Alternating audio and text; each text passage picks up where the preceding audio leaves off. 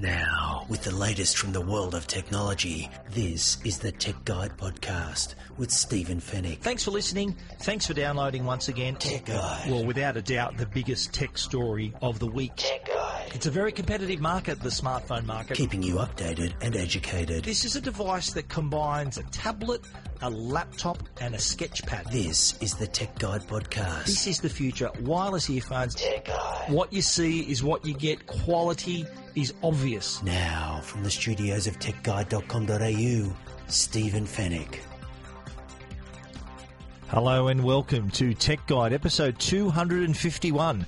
You're listening to the podcast that keeps you updated and educated about the latest consumer tech news and reviews. Thanks for listening and thanks for downloading. My name is Stephen Fennick. I'm the editor of techguide.com.au. First-time listeners, welcome aboard. We hope you enjoy the show. On this week's show, it's been a big week in drones, and we're going to talk about new products, and drone safety has also been brought into the spotlight. iPhone 8. It's months away from being released, but cases are already appearing. And Samsung releases its new MU series of small 4K smart TVs. In the Tech Guide reviews, we're going to take a look at the Huawei P10 and P10 Plus smartphones, with excellent cameras on board, I should add. The ultimate Lightning McQueen from Sphero, and Microsoft updates the Surface Pro. And we're going to wrap things up, as we usually do, with the Tech Guide Help Desk. And it's all brought to you by Netgear, Australia's #1 brand of home Wi-Fi products, and also with support from Norton, the company to help keep you and your family safe online. A packed show for you, so let's jump straight in. Well, I can't recall a week where there was more news and products and updates in the drone world than there was in this past week. We're going to talk about in this segment a new drone from DJI, new software from DJI, and also safety regulations and their discussion in Parliament, and also a new app from CASA, the regulatory body, as well. But let's kick off, first of all, with the new product from DJI. DJI is the world's biggest drone maker. They make the DJI Mavic Pro, the Phantom 4 Pro. They're the two popular drones already on the market. And DJI has come up with another. This is a mini drone. It's called Spark.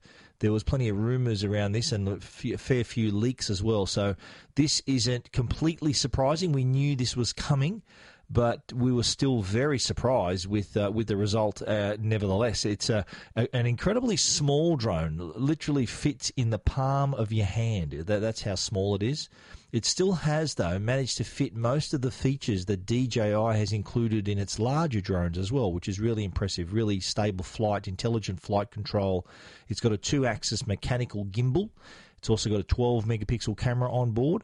But the features that are being added to DJI Spark are gesture controls. Now, with this drone, you don't actually get a physical controller. You can control it all through the DJI app, as well as these gestures. Now, this is meant to be a drone that's a bit more accessible for those who maybe not experienced pilots and really as dedicated to a drone and maybe not be an enthusiast. But this is attractive for someone who maybe does want to take the occasional picture, video, and selfies as well. There is a feature here that allows you to use the DJI Spark to take your selfies. A new feature, one of the new features is face aware.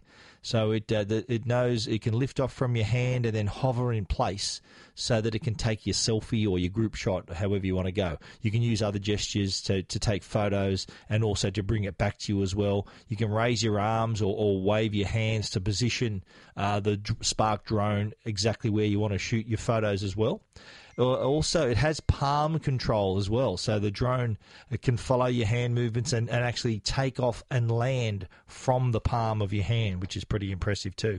There's also quick shots features, so rather than you having to do some pretty steady maneuvering to get some shots Quick shot is a bit of a shortcut for the drone to do it itself. So you get this cinematic look with just a single tap for these commands. So you can do things like ascending shots, flying backwards and upwards, so you get a bit of a drone shot, circling around a person or object, so you're doing some orbits, and flying upwards and around your subject. So these are preset maneuvers, so you don't have to do that with the controls.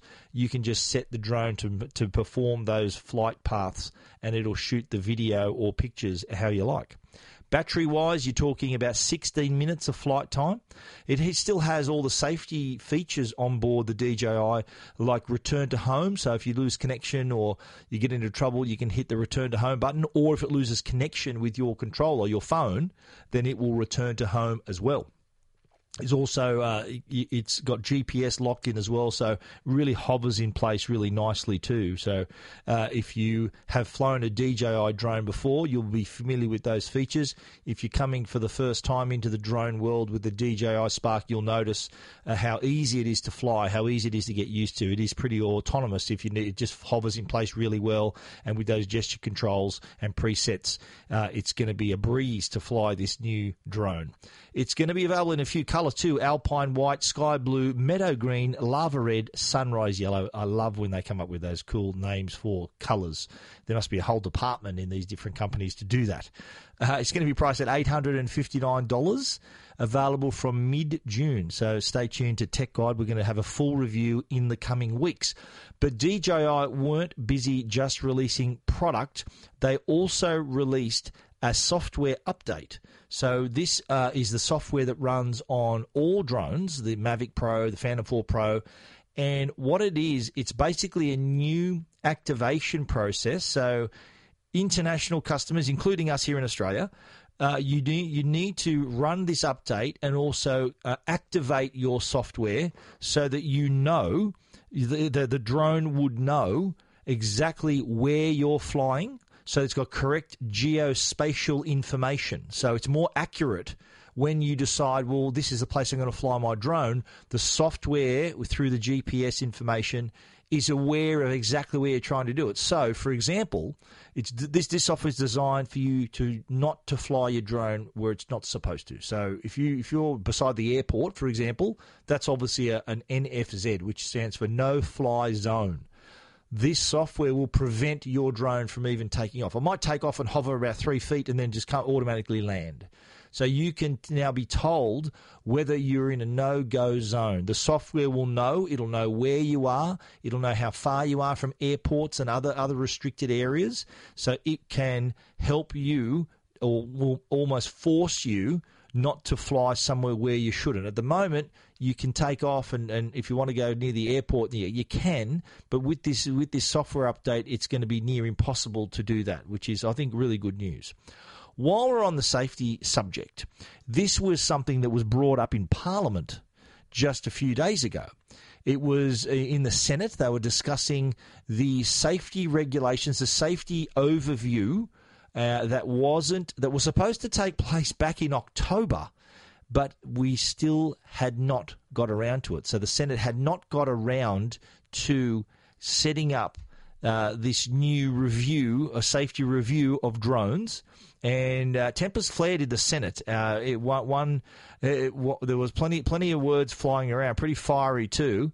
One backbencher, Barry O'Sullivan, even suggested at one point that the sale of drones should be banned or frozen until these new safety regulations were in place, or the review of the safety regulations was in place. CASA was represented by acting boss Shane Carmody, and he insisted that the current rules, the rules that exist right now, are adequate. I think Mr. O'Sullivan was saying, well, we're going to see a drone hit a plane, and then how are you going to like that? But the CASA acting boss said, well, we already have regulations in place. There's nothing more we can do. But it got even worse from there. And another backbencher chimed in. He's a coalition backbencher, Chris Back. He also said he speculated that what's to stop a terrorist using a drone to deliver a bomb? Well, the same thing that's stopping a terrorist deliver a bomb with a car or with any other vehicle. the same thing. So I think there was some hysterics in the Senate, and CASA has been, in my opinion, very proactive in informing pilots on the laws, the rules, making sure everyone is aware. And to prove that, ironically, just 2 days after that fiery exchange in the Senate, CASA actually released their own safety app. This is it's called Can I Fly Here? And it was released by CASA. So CASA is the governing body. CASA is short for Civil Aviation Safety Authority. They released an app called Can I Fly Here, free for iPhone and Android users, and created actually with drone software company Drone Complier. So it identifies your location and tells you whether you're in a no-fly zone. Simple as that. So if no-fly zones are shaded red, so if you're near the airport, within 5.5 kilometres of the airport, you're in the red zone. There are fly with caution zones, which are shaded orange. And in these different zones, you may be allowed to fly, but you've got to be restricted to, say, 90 metres, or you need to ask for permission. Or there are restricted areas too where you just cannot fly, like, for example, near the Harbour Bridge and over the harbour.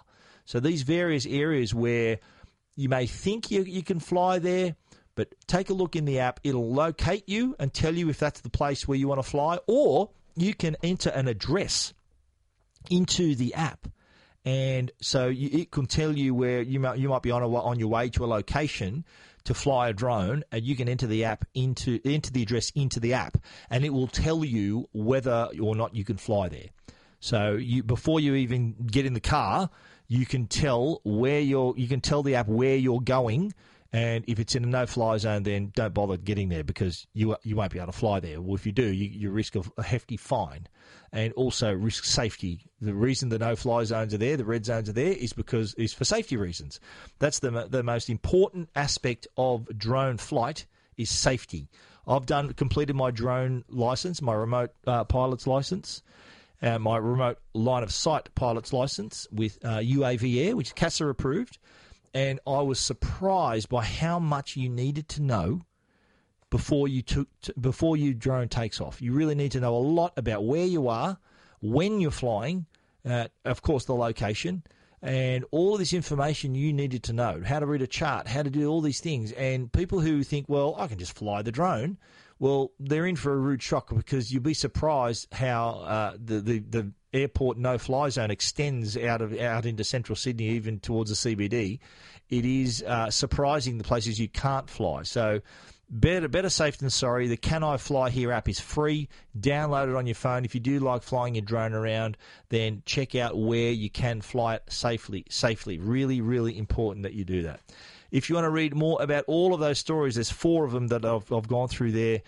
All of that information, if you'd like to read it, is at techguide.com.au. Tech Guide, keeping you updated and educated. This is Tech Guide with Stephen Fennick. Now, here's a really interesting story. I found this really interesting, is the iPhone 8, which is still months away from release. Whether it's even called the iPhone 8, it could be called the iPhone X. X is in 10th anniversary, iPhone Ultimate, whatever Apple's going to do. The next iPhone is still probably 5 months away.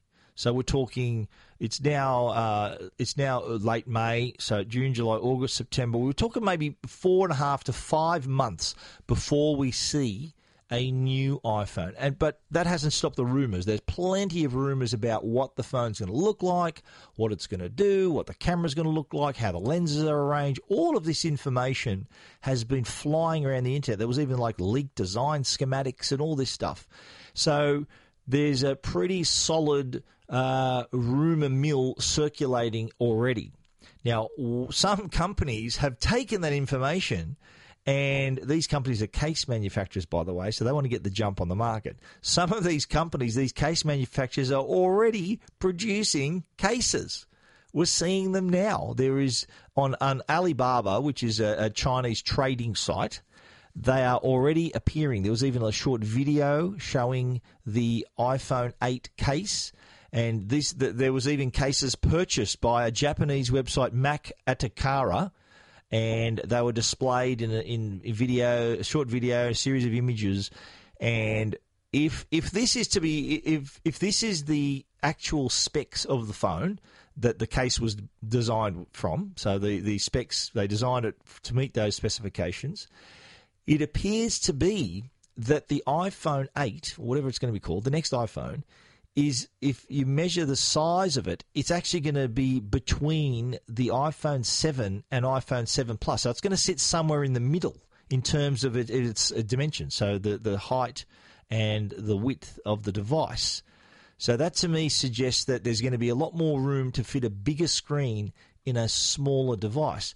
Apple, if this is true, if you look at the images on Tech Guide, you'll see that the iPhone 8 case is sitting between the 7 and a 7 Plus, and the iPhone 8 case is right in the middle in terms of size. If this proves to be the case, then Apple may just have one phone. They may have just the iPhone 8, which has a 5.5-inch screen, but that's not much bigger than the existing iPhone 7 and slightly smaller than the 7 Plus. So one model, bigger screen, not too big for the people who love the 7, and the same size screen for the people who love the 7 Plus. So that's really interesting. Check out those images. It's interesting to see whether Apple is going to have just the iPhone 8. Will there be an 8 Plus or an 8 Special, an X, whatever it's going to be? This seems to be the most consistent rumor about what we can expect to see. And this case was designed around those rumoured specifications. One thing you'll notice too on the case is that it's got quite a large area and a large opening for the camera. Now, on the iPhone 7 Plus, there are two lenses, and they actually, the space that in the new case, it was put on top of the iPhone 7 Plus's two lenses, and the two lenses are actually quite small in comparison. What I'm thinking is that the iPhone 7 with the single lens has a larger single lens, whereas the 7 Plus has two smaller lenses. This new model, let's call it the iPhone 8, may have two larger lenses, so two lenses like the one on the iPhone 7, rather than two smaller lenses that are found on the iPhone 7 Plus. If you take a look at these images compared to the iPhone 7 Plus, you'll understand what I mean. One other thing they did is placed the iPhone 7 inside one of the cases. So the width was almost the same, but the device was a bit taller. So that leads us to believe that they're going to go down the same path as the Samsung Galaxy S8 with a narrower but taller screen, just to fit a larger screen in that smaller space. If those rumours are true, then we're going to lose the home button. Home button's probably going to be relocated on the back with the Touch ID, and almost the entire front of the device will be a screen. Now, it's not due to go on sale, as we said, till late September. But you never know. We may get a look at this device. I'll be at the Worldwide Developers Conference in San Jose in early June, June the 5th, early June 6th Australian time. And I've got a feeling Apple may unveil, or maybe not the whole iPhone, but maybe give us a hint, give the developers, more importantly, the developers a hint at what we can expect, because it's in Apple's best interest, while they've got the best developers in the world at this conference, to give them some sort of guidance so that by the time their apps hit the market, by the time the iPhone is released into the market in a few months' time, there will be plenty of apps to back it up if there is some sort of new hardware, new design possibilities there, new development possibilities there with the phone. So stay tuned to that.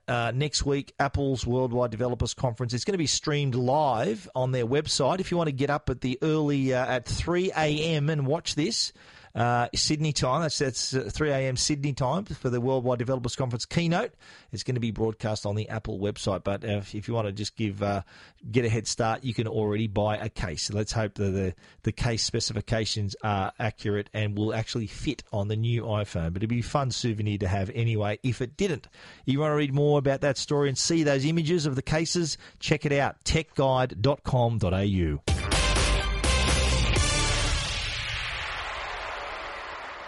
Well, Samsung have just released their latest series of TVs. That's the MU series. Now, earlier this year, of course, Samsung released its flagship series, the QLED TVs. this MU series is the series that sits behind the QLED. So if your QLED is your top of the line, the MUs are your near top of the line, more affordable and more accessible to more Australians, and with various screen sizes as well. Now, the MU series are still 4K ultra high definition. They also still have premium picture quality, HDR, which is short for high dynamic range, have 200 hertz motion refresh rates as well. So if you do like watching your sports and action movies, it's going to be pretty smooth. There's also on board, of course, being smart TVs, smart connectivity, and they don't look too bad on the eye either. So the design is pretty stylish as well. They also cater for our growing appetite for larger screen sizes. Samsung did some interesting research and found that the majority of customers, we're talking 63% of customers, are now looking for a screen bigger than 55 inches. 55 inches seems to me to be the current normal for a TV, but customers want more. They want a bigger screen. So we're looking at up to 82 inches is what the MU series are going to be offered at. Of course, there's 55 and 65, 72 I think is some, but there's 75, 55, 65, 75, 82 are the sizes. So it does cater for all kinds of customers there, but it does also include Samsung's latest technology. So you're going to see a pretty impressive picture quality. You'll also have the Smart TV Smart Hub, which means you can access services like Netflix, of course, Stan, YouTube, and the picture quality I've already mentioned is, well, if it's a Samsung TV, they've got plenty of heritage in this department, so you can expect to see excellent blacks and lovely colour on that screen as well. The entire range is also going to have Samsung's One Remote Control, which means that rather than you having a coffee table full of remotes to control all your sources, and not necessarily all Samsung sources, the One Remote Control will allow you to control multiple compatible devices. So rather than having a controller for your game console, your Blu-ray player, your set-top box, you can have one remote control that can look after all of it. There's also a cable management system up the back there. Similar thing to what we saw with the QLED, so you can manage the cables not only from the TV but also from your other sources as well.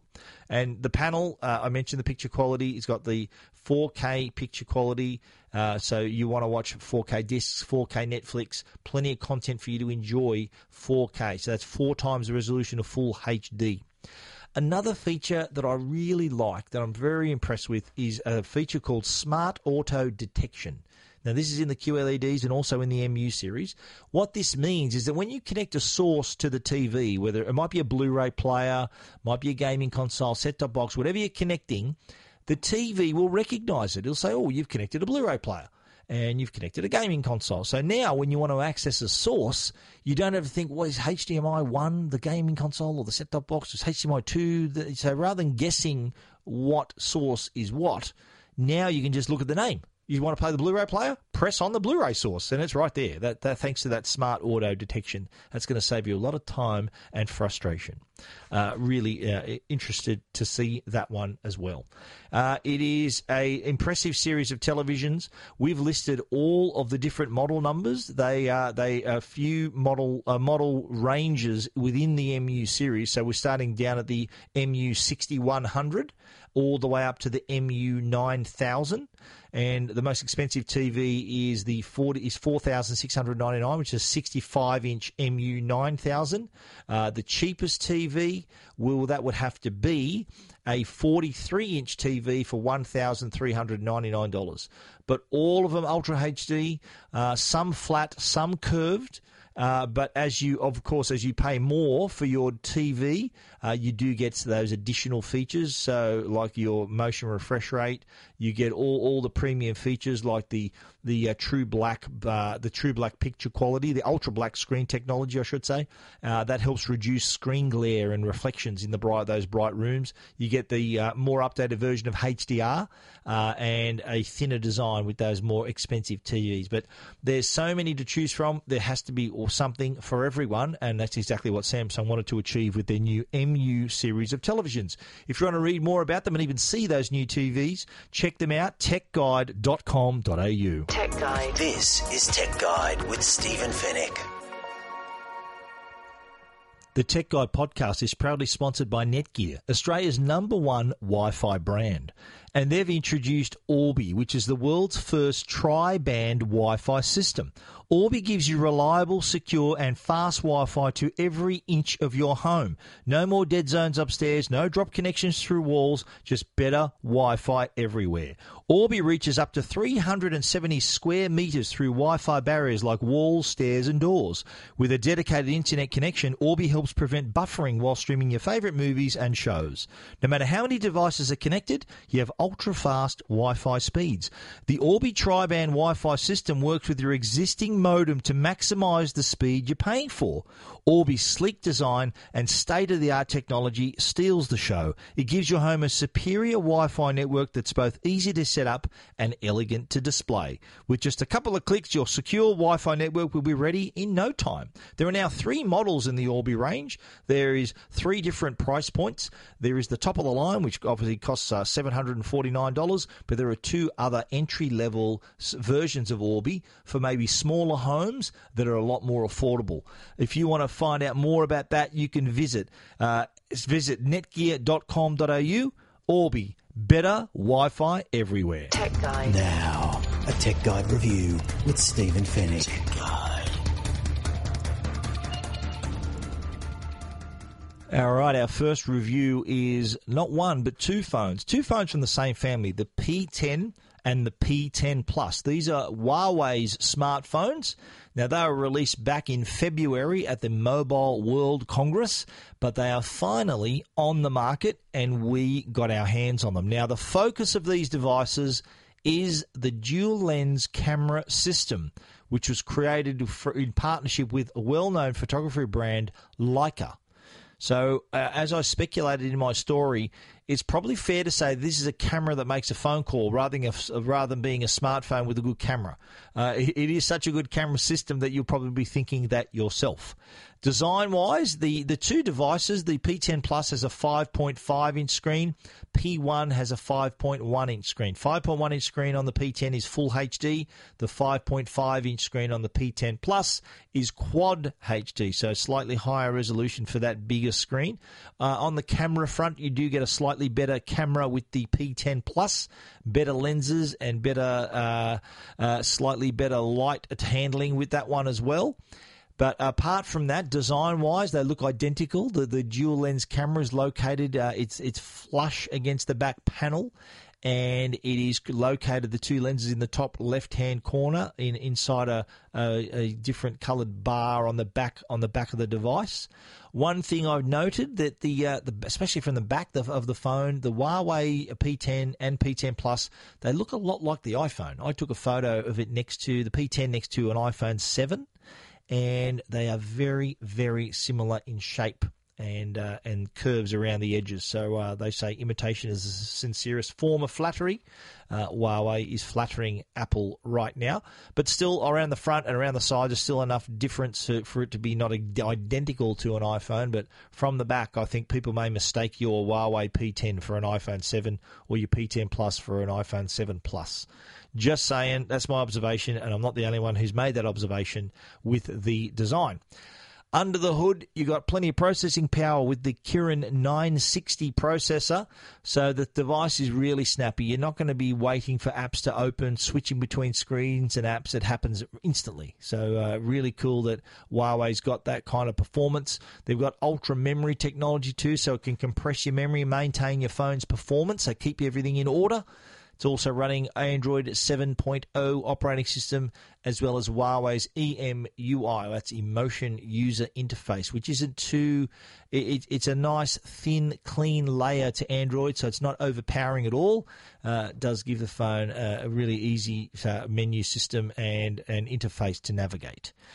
Now to the camera, which is the star of the show, and I've put up some pictures. I took a picture with my iPhone, an iPhone 7 Plus, as well as the P10 Plus as a side-by-side comparison, and you judge for yourself which is best, the Huawei P10 Plus performs admirably when compared to the iPhone. The camera has those two lenses. So one lens is a 12 megapixel color lens. The other is a 20 megapixel monochrome lens. And these combine to create the best picture possible. So one gets the color, the other gets the detail, and they come together to provide some pretty stunning shots. A lot of different modes. That's what I like about the phone. If you want to just stick with auto mode, it's a set and forget. Every photo you take in auto mode looks great. All the heavy lifting is done for you. But I know there are a lot of photographers who do like taking matters into their own hands and like a manual control. A simple sweep up in the camera and you'll see all your manual controls. So you can be controlling things like aperture and your shutter speed and all of this stuff. If you like to do that, ISO, white balance, all the lot, you can do that in manual mode. There are also other modes to shoot, so 4K video, panorama shots, night shots, time-lapse, slow motion. So all of those options as well. One of our favorites was in the regular camera operation was wide aperture mode. This allows you to take those depth of field shots. They call it the bokeh effect. So the subject in focus at the front, the background's blurred or vice versa. But with the wide aperture mode, you can actually set the focus after you've taken the photo. So you can press in the photo and change it around so that the background is in focus and the foreground's blurred and vice versa. Really handy option if the photo didn't quite turn out or you just want to see what it looks like if you swap it around. So that's a pretty cool option there as well. What I like too, there's a the wide aperture mode is available when you're taking selfies. So if you're in portrait mode, that wide aperture mode will also do that. So it'll keep you in focus in the foreground and blur out the background. So it gives it that depth shot. That's why it's called depth of field. Looks really good. I'll put the images of the selfie of me up there. It's with that effect. But in some cases, you'd want the background to be in focus, so you can turn that feature off if you want on the Huawei, on the P10 and the P10 Plus, so that the object in the background may be what you want to include as well, rather than just having an effect there. So you can turn that feature off if you don't want to have it on all the time, but still looks great either way. The low light shooting is really impressive as well, I've got to say. The P10 Plus really does well in areas, in conditions where other cameras would struggle terribly. So overall, I reckon the Huawei, the P10 Plus, if you're into your photography and want quality images, check out my review. I've put some images that I took with the phones, compared it to the iPhone. You judge that for yourself. And that's why I said earlier, is it a phone that's a good camera, or is it a camera that can make phone calls? I'm split down the middle. The camera on this is phenomenal. So if you're really into your photography, you want a great camera as well as having a good smartphone, the P10 Plus can provide that. Now, on the battery side, the P10 and P10 Plus have a 32 milliamp hour battery and 3750 milliamp hour battery, respectively. We gave them a pretty hard time. We worked them pretty hard, the devices, for our review. And from a full charge in the morning, we easily got through to the evening and well into the night. So you're not going to have any issue of running out of battery during the day. So, and even if you do, when it's time to charge, there's fast charging on board, so it'll be no time before you're back at 100%. We're talking like about 80 minutes, 70 minutes, and you can be fully charged and ready to go. The P10, $899, P10 Plus, $1,099. And if you want to read our complete review and see those image comparisons, you can do that at techguide.com.au. Tech Guide. This is Tech Guide with Stephen Fennick. Now, we love our toys here at Tech Guide, and this next product that we're going to talk about is a high-tech toy from our mates at Sphero. Sphero made the original circular robot. They also made a terrific version of little BB-8 from Star Wars, The Force Awakens. So they've got an amazing heritage of making really cool high-tech toys. Well, they've brought that a step further, and they've brought that talent and technology to a Disney Pixar favourite, none other than Lightning McQueen from the Cars movies. Now, this is a car that's got a lot of personality. The screen is actually animated so that the windscreen is actually a screen, so the eyes dance around. The bumper has an articulated mouth that moves when it talks, and there's also emotive suspension. So as in the movie, so it can lean up on one wheel, lean up on the other, lean to one side, and give these amazing expressions, all combining the eyes, the mouth, the suspension. You do get every flavour of Lightning McQueen and the voice as well, supplied by Owen Wilson. So what Sphero's done is remarkable. They've basically taken this character that only existed in a movie and made it real. And it is amazing to play with. It's got there are so much things you can do. Rather than just driving the car around, there are several different modes. So if you want to do donuts and drifting, you can do that, which is really fun. There's also other things where you can create a little scene for Lightning McQueen to act out, or you can play an in-app game called Pit Stop Panic. So many things you can do, and the beauty of a product like this is that it's going to be upgradable. And there's even a mode where you can sit and watch cars with Lightning McQueen. So when it sees itself, it reacts. Same thing they did when they did an update for BB-8. The BB-8 droid had that feature where if it watched itself on The Force Awakens, you could even watch Rogue One with it, which is the other Star Wars story. And this is going to have that same feature where Lightning McQueen, the ultimate Lightning McQueen, will be able to watch itself and react to itself, to the movie anyway, to the Cars movie. Cars 3 is due out later this year, and this has been released to coincide with that. It's got more than 40 different phrases, a lot of expressions. It'll make you laugh. It'll really put a smile on your face. It is an amazing product that runs off an app and is brilliantly detailed. The car leans into the corners just like the movie. It is amazing. They've taken it from a film and made it real. The battery runs for about 40 minutes, which is pretty respectable. You got a range of about 30 metres, and it's controlled all through an app, free for iOS and Android. But Lightning McQueen, as impressive as it isn't cheap. It's $499. So that's a premium price for a premium product. This is once you see this, once you get your hands on it, once you hear it and watch it and drive it, you'll think, wow, this is an impressive product. And it's a product that's going to be updated into the future. So there may be new features unveiled, and all it will take is a little software, firmware update for them to be brought on board. And it's a toy that's going to keep on giving. And I bet that there's going to be a lot of dads out there who'll buy this for themselves, their child, if they must be really, really special, really well behaved to deserve a $499 toy. But I'm sure mum and dad will probably want to play with it as well. That won't be by how they justify the $499. But it's available now to pre-order from EB Games and Zing stores. I've created a link inside my story about where you can pre-order it. And there's also a video you can watch where you can see Lightning, the ultimate Lightning McQueen in action. You want to check that out? It's at techguide.com.au. Microsoft are at it again. They've just updated the Surface Pro. Now, this happens to be the 5th time they've updated the Surface Pro. But funny enough, it's not called the Surface Pro 5. It's just called the Surface Pro.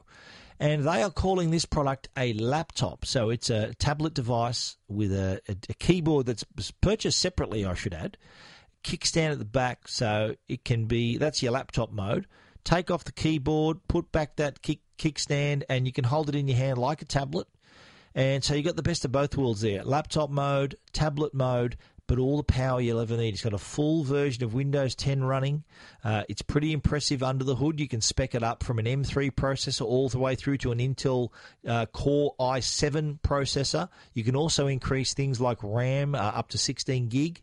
Also the internal hard drive, the solid state drive up to a terabyte.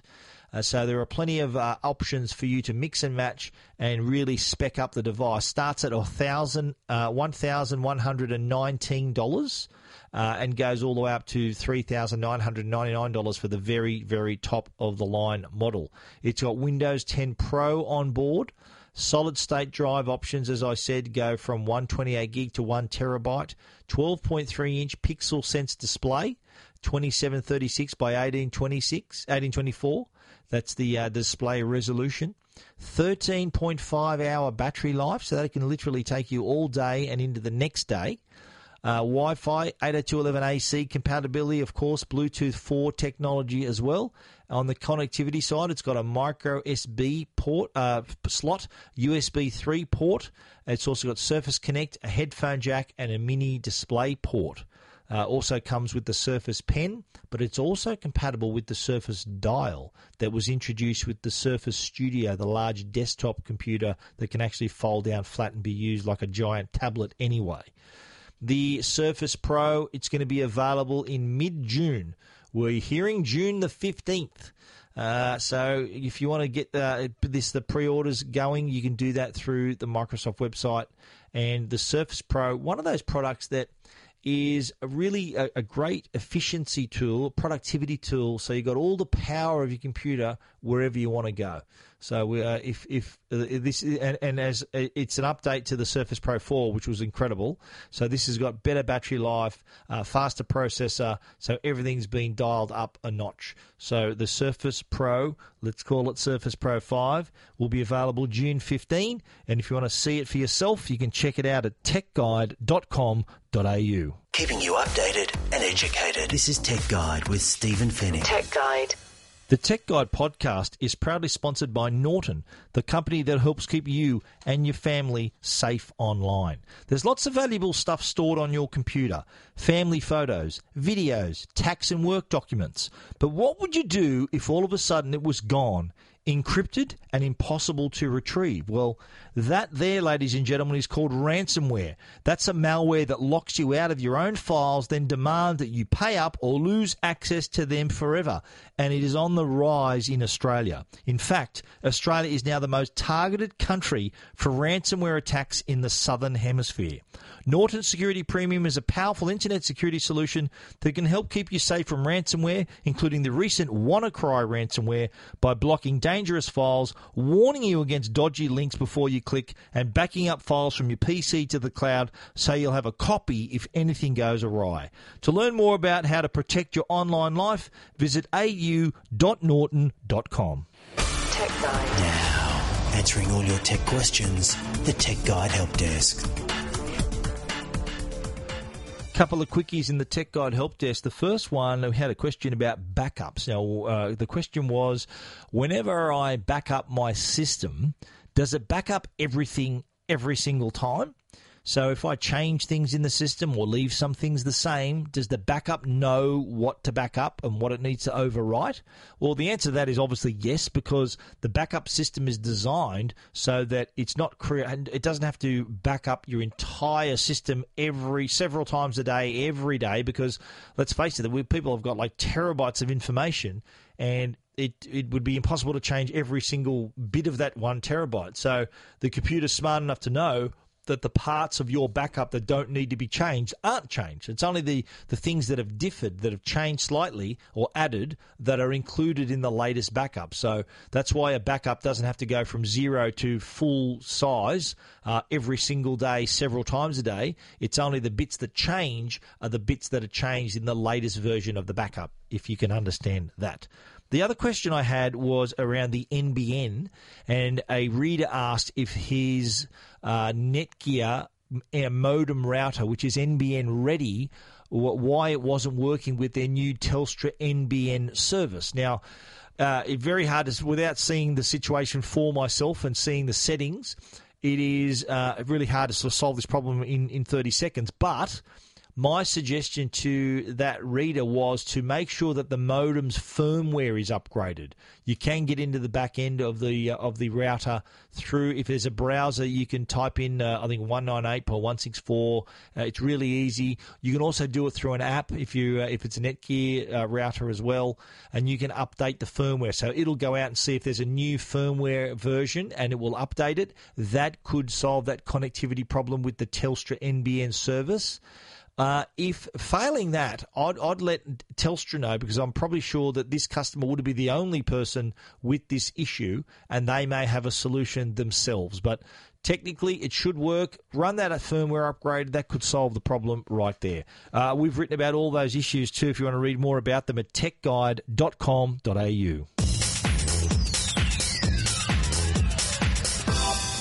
And that's the end of our show for this week. You can read about everything that we've talked about at techguide.com.au. And if you want to get in touch, we'd love to hear from you. Email us at info@techguide.com.au. A special thanks to our sponsors, Netgear, the brand you can trust for all your Wi-Fi needs. And also a shout out to Norton, the company that can help keep you and your family safe online. Thank you for listening. It's been a pleasure having you with us. We look forward to you joining us again next week. So until then, stay safe and stay connected.